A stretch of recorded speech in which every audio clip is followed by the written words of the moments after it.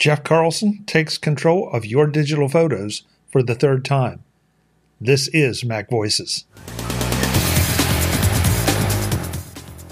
Today's edition of MacVoices is supported by the MacVoices Dispatch, our weekly newsletter that keeps you up with everything MacVoices is doing. From our published episodes to Chuck's other appearances to special events and more, subscribe at macvoices.com/newsletter and stay fully informed so you don't miss a thing. Welcome to MacVoices. This is the talk of the Apple community, and I'm Chuck Joyner. Folks, you know I love to take control authors because I have such a high regard for everything they do and for just the people that they are in general, because they are the experts in whatever they write about. This time we're going to touch on one, though, that I think applies to pretty much all of us. If you're an iPhone owner, even if you're not an iPhone owner, you are probably inundated with photos because it seems like there are cameras everywhere now. That's why you want to hear from Jeff Carlson, who is the author of Take Control of Your Digital Photos, 3rd edition. Jeff, welcome. As always, it's great to see you. I know we'll get some really great information out of this. Thanks. It's always good to be here. So what you said just there, being inundated with photos, it's funny. I realized when I was updating this book, so this is the 3rd edition of this book, and this actually marks 10 years since the 1st edition. So wow. This is like I've been writing this book for a decade. And at the time, so 10 years ago, you're like, 10 years ago, that probably wasn't much of a big deal. Maybe we had a few digital photos. But no, of course, we were sort of swimming and being inundated with photos 10 years ago. And that problem is just compounded over the last decade because now, like you said, more people have iPhones, more people are taking more pictures with iPhones. And then you also have, you probably have a mirrorless camera or maybe a DSLR. And like all of this just keeps adding up. And we find ourselves, and what's funny is my first reasoning for doing this was just that people were just running into having too many photos. And it wasn't so much that you had so many photos, it was that you didn't really have time to do anything with them. So you'd take a whole bunch of photos, and that's great. Maybe you went on a weekend vacation or something, or an event with your family. And you take all those photos, and that's great. Now you have those memories. What are you going to do with them? And the thing that comes up most often is the time that it takes to do anything with them. Because you think to yourself, I'm going to go look through those, or I'm going to organize those. I'm going to put them into Lightroom, and I'm going to add keywords and all of this stuff. But it all takes time. And then you don't get to it. And then you go take more photos. And so it just builds and builds and builds until you get to the point where you've got good photos in there somewhere, but it's exhausting to think about having to go and find them or to organize them. And then you run into a situation where you do need to find something, and it takes way too much time to do. It's difficult because you're then trying to remember, all right, I think I took this photo on a weekend, it was during the summer, and then you just sort of scroll and scroll and scroll and scroll. What's funny is, I've said this, we've talked about this when I've talked about the previous editions of the books, and it's a problem that's still there. And I think it's a problem that just keeps getting bigger because we have so many different sources of digital photos. So basically, when I approached this edition of the book, which it hasn't been updated since 2019, part of me was thinking, we're going to have to throw everything out because certainly everything has changed. And it turns out that a lot has changed for sure, but a lot of the core principles in there still apply. And the idea behind the book is, here's a way to give you some strategies to organize your photos, not necessarily just the ones that you have, but also the ones that you are about to take, so that after you take them, you can process them easily. And by process, I mean basically pick out the good ones and the bad ones, so that when you do need to find something, or you do say, I've got 3 hours on Saturday, I just want to sit down and I want to edit my photos, you can go and find the ones that are the most promising and the ones that you really wanted to edit, and get to that and just get rid of all that time just, I don't know, churning through the stuff that you're not really going to spend much time on anyway. So yeah, so that's the book, and there's a whole bunch of new stuff in there, and it's here I am again.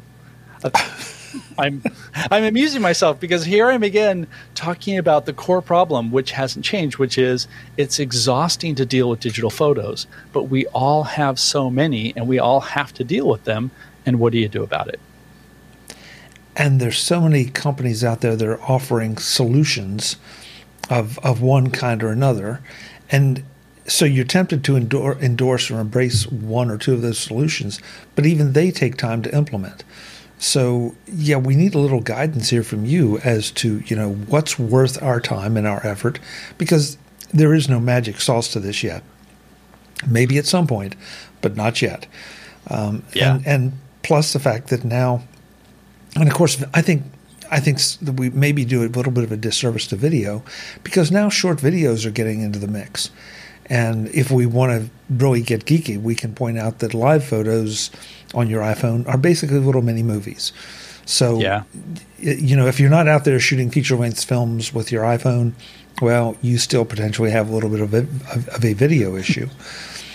So, where do you start, Jeff? I mean, when you start to relook at that book, do you start with the services that are out there? Do you start by eliminating the things that are gone or maybe just aren't relevant anymore? Yeah. So some of that was trying to look for things that just didn't apply. And surprisingly, there wasn't a lot that I just, was able to just toss out. I mean, there was one section that we removed that was all about converting an Aperture or iPhoto library to Lightroom, just because there was a whole bunch of different steps to make sure that happens correctly. And that was a bit dated. And actually now my recommendation is, if you want to do that sort of conversion, that migration, there's an app from a company called Cyme or Cyme. It's Cyme. They're a French company. And there's an app called Avalanche. And Avalanche is really very cool. What it will do is do the conversion for you, but it uses a lot of AI and machine learning to figure out how, like, your edit settings that were in Aperture or Photos or kind of whatever, it can convert between a lot of different things, how that applies to the settings in, let's say, your destination is Lightroom. So it's not just you're going to get all your libraries and all your photos and just move them into another box, essentially.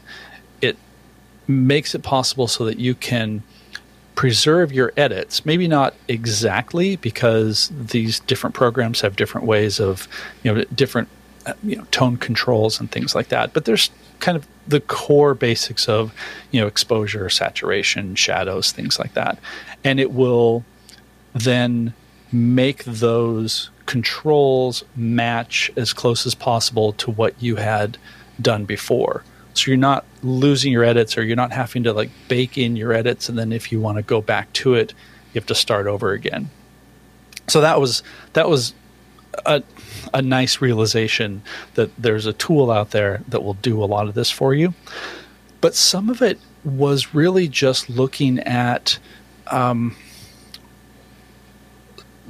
core concepts that I put into the book about how to organize your photos. So, for example, I'm a big, and I say this sort of hesitantly because I know that I'm going to sound like a dinosaur, I'm a big proponent of using keywords. And I say that, I know, nobody uses keywords. I have an editor who has never keyworded a single photo in his life, and he's an amazing photographer, right? But there's definitely value in being able to tag your images to make them much easier to find later. Well, okay, the reality is, yes, that's helpful. And for people who do like to keyword and do want to keyword in a much more detailed way than I do, you can go into something like Lightroom Classic and you have different hierarchies, and I mean, you can go crazy. But the reality is most people don't do that. And the companies that are working on all this software, they know that. So there have been a lot of things that have come out over the last, 4, 5, 6 years where you're using things like AI to recognize objects and scenes in images and make things searchable based on that. So, for example, in Apple Photos, in Lightroom Desktop, not Lightroom Classic, trying to think of some other good examples, you can do a search that has, no keywords are ever involved. You can say, show me a pictures of coffee. And it, based on what the machine learning knows about what coffee is, a cup, maybe latte art, colors, things like that, it will just bring up images that it has scanned in your library that match that. So in one sense, you never really need to use keywords because that is something that these software programs are offering.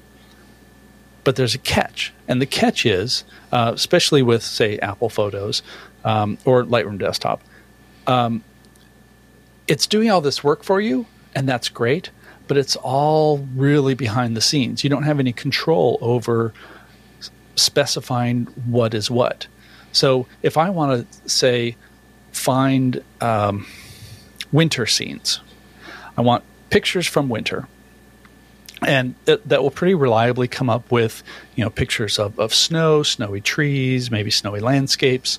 It knows just what, quote, winter looks like in various capacities. But it'll also come up with maybe a black and white photo that I shot of a, stone mountain or, hillside that's not necessarily snow, but the software reads that because it's mostly white, because it's black and white. And that just, shows up there.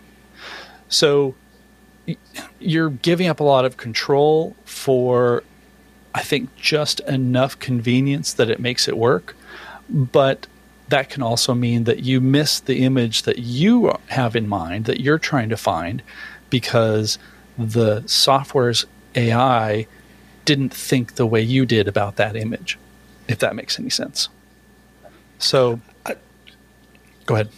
I think that makes perfect sense, because that kind of individual bias is something we all bring to pretty much everything in our lives.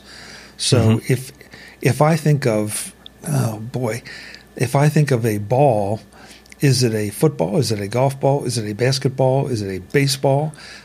There's no question it's all a ball, but yeah, how does, AI has to then be specifically trained to go into that genre and say, okay, what kind of ball is it? Or is it a ball of fire? Or is it, I don't know. I don't know what else, but they're a planet, they're all or they're all kind of, you're right. Yeah, if I take a picture of Saturn, is that going to be described as a ball or not? Or are you going to get a party where people are dressed up and dancing? That is also a ball. There you go. And part of this is that because this is its own little lockbox, you can't help to train it. You can't say, oh, I was looking for ball and it came up with party, but this is not what I mean. So, mark this as not ball or something like that. And so it's absolutely helpful. Don't get me wrong, but it frustrates me that it's just so opaque. So in the last couple of years, we have a couple of other alternatives. And so one of the new chapters that I wrote in the book is working with ways to do keyword tagging using AI that's more than just what the software is providing. So there's an app called On1. I have to get this right. On1 Photo Keywords AI. Photo keywords AI. It's in the book, and there's also another app called Xire Photo, EXCIRE, and what these do are basically what I was just describing. They scan your images and determine what's there, and they determine characteristics of your images. But they actually build keywords that you add, or that they can automatically add, so that you're not just hoping for a nebulous "does this match winter" kind of a thing. You go in and you see, this says that this is a snowy scene, and it recognizes that it's daylight, and maybe it'll put in winter, and maybe it'll say, a person with a hat or mittens, things like that. Whatever it can see, it builds actual keywords for. And then if you want, you can go through and cut some of those out. The On1 photo keyword is really cool, but it tends to be a bit too detailed. So like there's some pictures of people, and it'll say like human arm. And, like I will never be searching for a photo looking for the keyword human arm. I'm sure it's helpful that it's there, but at the same time, I'd rather have more data than less data, right? So part of what's new in this book is how do you take this, which is sort of fundamental to a workflow of building keywords and having them available with your photos, how do you build that into your workflow of capturing images and processing them and organizing them? So it's super cool. It adds kind of another little step, but if you're someone who likes keywords or wants to just let the machine do it, let the computer figure this out for you, it can save you a ton of time and a ton of energy later when you can just say, I am looking for a ball that is red, that is, large or something like that. There's also another app that we can talk about in a different context called Peek2, also by the same company, CYME, SIME. And what that does is it lets you build a bunch of different libraries together, but in respect to what I'm talking about right now, they added this conversational search feature. And it's basically doing what Apple Photos and Lightroom would do, but it's doing it. I find that those results are a little bit better. So, for example, in the book, I say, I want to find a picture of two people sharing coffee. And it came up with images of a couple that I photographed, and they're in a coffee shop and they're drinking coffee. Now, when you break that down, two people, okay, that's not something that you would have as a keyword, but you'd probably have as a person. But it's able to say, all right, like here's a photo with two people. It's not four people. It's not just one person drinking coffee. It's two people. And then you've got, coffee. So it picked that up because they had coffee cups. But that concept of sharing, that's not something that I would have necessarily put in as a keyword, because it's kind of describing what's happening. It's not like describing a thing. And so it picked that up because the machine learning has a concept of what sharing can look like, especially in this context, which is super cool and super helpful. I don't want to take us too far down this, but we'll go maybe just a little bit. But it occurs to me that this is sort of like some of the text to image generators in reverse. That you're feeding it the image and it's giving you the text of what it thinks it's seeing or what it is seeing, as opposed to you putting in, I want to have an image of two people sharing coffee and have it generate something. So it feels like this is good news. Both of those, even the keywords, is a huge step forward. But if you have something that can apply the large language models or the artificial intelligence or machine learning, or take your pick, folks, as to what term you prefer. Because I always get somebody that says, no, it's really not this, it's that. Okay, fine. Yeah. If I interrupt, I ended up having to write a sidebar basically saying, like what's AI and what's machine learning, just because it gets used in so many different ways. And people who are actually doing artificial intelligence research, I think they tend to grind their teeth when people are like, oh, it's an AI feature. And they're like, it's not AI, it's machine learning. Like we're running into that now in our conversation and in all sorts of other conversations and writing about this, because it's coming up a lot more. And now people are like, well, is it AI? Is it ML? Whatever. So Glenn Fleischman edited this version of the book, and he at some point ran into a section, and he's like, wait, are you talking about AI or ML? And I was like, all right, I'm just gonna hit the brakes right now. I need to write a whole new sidebar. Just let's get on the same page and make sure we're all talking about the same things. So sorry to interrupt you. Yeah. I can't believe I'm excited about a sidebar about AI. No. Listen, you're right, because inevitably, I don't know whether it is the AI researchers or whatever, but people get. I mean, is it photocopying or is it Xeroxing something? They both mean the same thing, but as far as result goes, but at the end of the day, the Xerox or the non-Xerox people can get a little testy about it. But this is all good news, because all of these tools now are pushing us forward to giving us access back into these photo libraries that we are accumulating. And I mean, it sounds like something I'm going to want to check into, because believe it or not, I mean, with all my photos, there's one particular photo that's in my head. I know it's in the library somewhere, and I cannot find it. And this is years and years back. So every once in a while, I'll sit down and say, I'm going to find that photo. And I never do. I know it's there. I just, maybe I'll tap this and see if it can help me find that photo. Yeah, but exactly. I love the fact that we haven't, and we will get to it, I think, about ingesting your photos or organizing your photos or whatever. Now we have tools that actually can help us do this and not take up, all of next week. Right. Well, so let's touch there on you wanting to find your image that.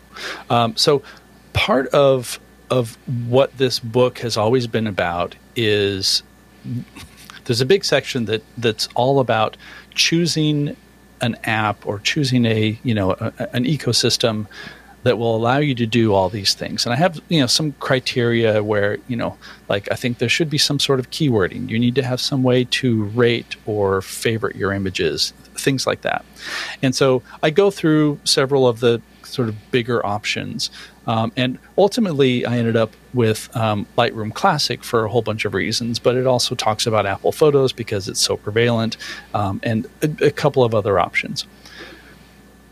What you find, though, is in that sort of platonic ideal, yes, it would be great to say, I'm going to use Lightroom Classic, and that's going to be the only thing that I use. And all of my photos are going to end up there, and everything is going to be nice and neat and in one place, and I'm going to be able to find everything right away, and everything's going to be perfect. The reality is, and this isn't just because I have to do a bunch of testing and writing and all that, the reality is a lot of us have a bunch of different things spread out all over the place. So, for example, like Lightroom Classic, most of my library is in like a big Lightroom Classic library, but it's not my entire library. I also have other Lightroom Classic catalogs for, say, like commercial work that I've done, events that I photographed. Because Lightroom Classic, you can have multiple catalogs. You can only just have one open at one time. Same with Apple Photos. You can have multiple Apple Photos libraries. it just depends on, which one you want to have open. And the reality is mostly people stick with one because it can only sync with iCloud Photos in one library. But you might have an older Aperture library, or you might have, a couple of older iPhoto libraries that didn't get converted, or maybe were on a different computer, like all sorts of different possibilities here. So when you say, I'm going to go through and find that image, well, you're not just doing a text search in Lightroom, because it may not even be someplace that Lightroom knows exists, or it might be on a different drive somewhere, or you were in a hurry and you had to create a new catalog when you were on the go because you didn't have your iMac with you, and like all these different things. And you end up with the problem, even if you are someone who keywords regularly and you are, good about rating your images and all of that, they're still sort of spread all over. And that's where something like Peak 2 comes in. I mentioned specifically like its search capability, but the real strength of Peak 2 is that you can open and have accessible all of these libraries in one interface. So I can say, here's my main Lightroom Classic library. Here are the libraries that I used for the last couple of events that I photographed. Here's my Apple Photos. Here's an old Apple Photos that was iPhoto before it converted to Photos. Here's an old Aperture library. Here's a Capture One library that I have when I was testing Capture One. Here's a big old folder on a hard drive that is just a bunch of photos that got stuck there. And it treats them as a large library, but it still keeps them separate. You don't have to migrate. You don't have to convert. It just lets you have access to all of their metadata and search all that stuff. So you have it all in one place, which I think is super valuable for those of us who, despite our best intentions, despite even, writing a book about it, there's still images all over the place. And every once in a while, there's the one, I know I have a photo of my old office mate that was super cute. And, I've just, bumped into her and I want to send it to her. Well, that can be a 2-minute search, or that can be 45 minutes of hunting, and then you're like, forget it. I'll just, wave or something. Yeah. I didn't expect the conversation to take the turn it has, but I like this because these are real world problems, and especially for someone like you, who has a mirrorless camera and who has an iPhone. In fact, you probably have more than one mirrorless camera. So, you can end up with multiple libraries. The rest of us may not have that same problem, but we may have the issue of older libraries. You mentioned Aperture, the whole way back to Aperture, or Apple Photos libraries, or maybe we send stuff up to Flickr for safekeeping. A lot of different options here, and trying to figure out how to get those back, how to get them all kind of to gel together is a challenge. Yeah. I touch on this a little bit, but like with Apple Photos, for example, I thought of another example. Is Apple Photos is really designed to be just the big mega library, and that's great. But the one key thing about it is, if you are using iCloud Photos, so you can have your images on your phone and your iPad and maybe another Mac, whatever, it can only do that with one library. If you say, no, I want to sync this with a different library, then it's like, no, you can't do that, or you can do that, but then you're going to lose track of all these, and it's kind of a mess. Well, what I think some people are doing is, so the problem with having a big photos library is that your iCloud plan may not have enough storage for all of that. And so maybe you want to upload more photos, but you don't necessarily want to spend more money every month just for more cloud storage. So one possibility is you can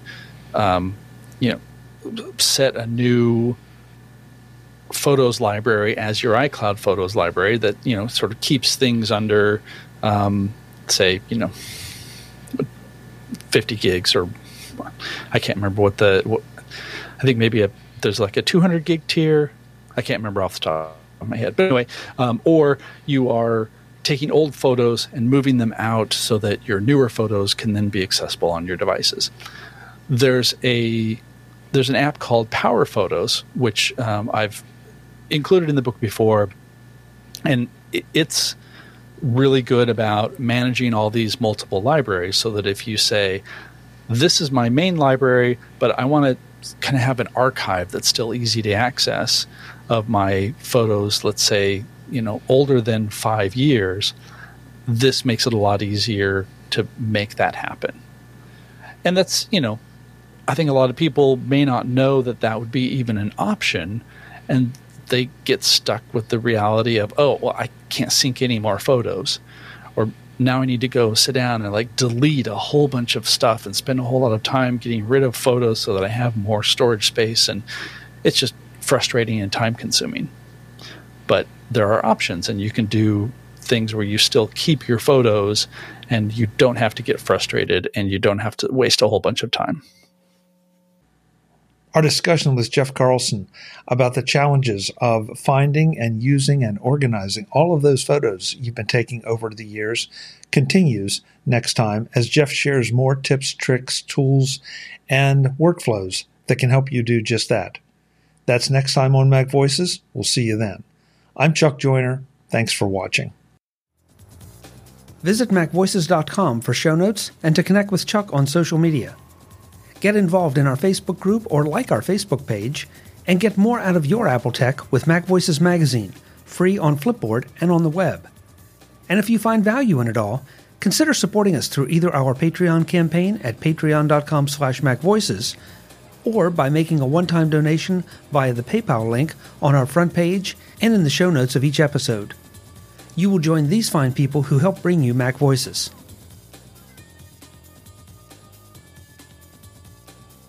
Advertising handled by Backbeat Media at backbeatmedia.com. Bandwidth provided by CacheFly at cachefly.com.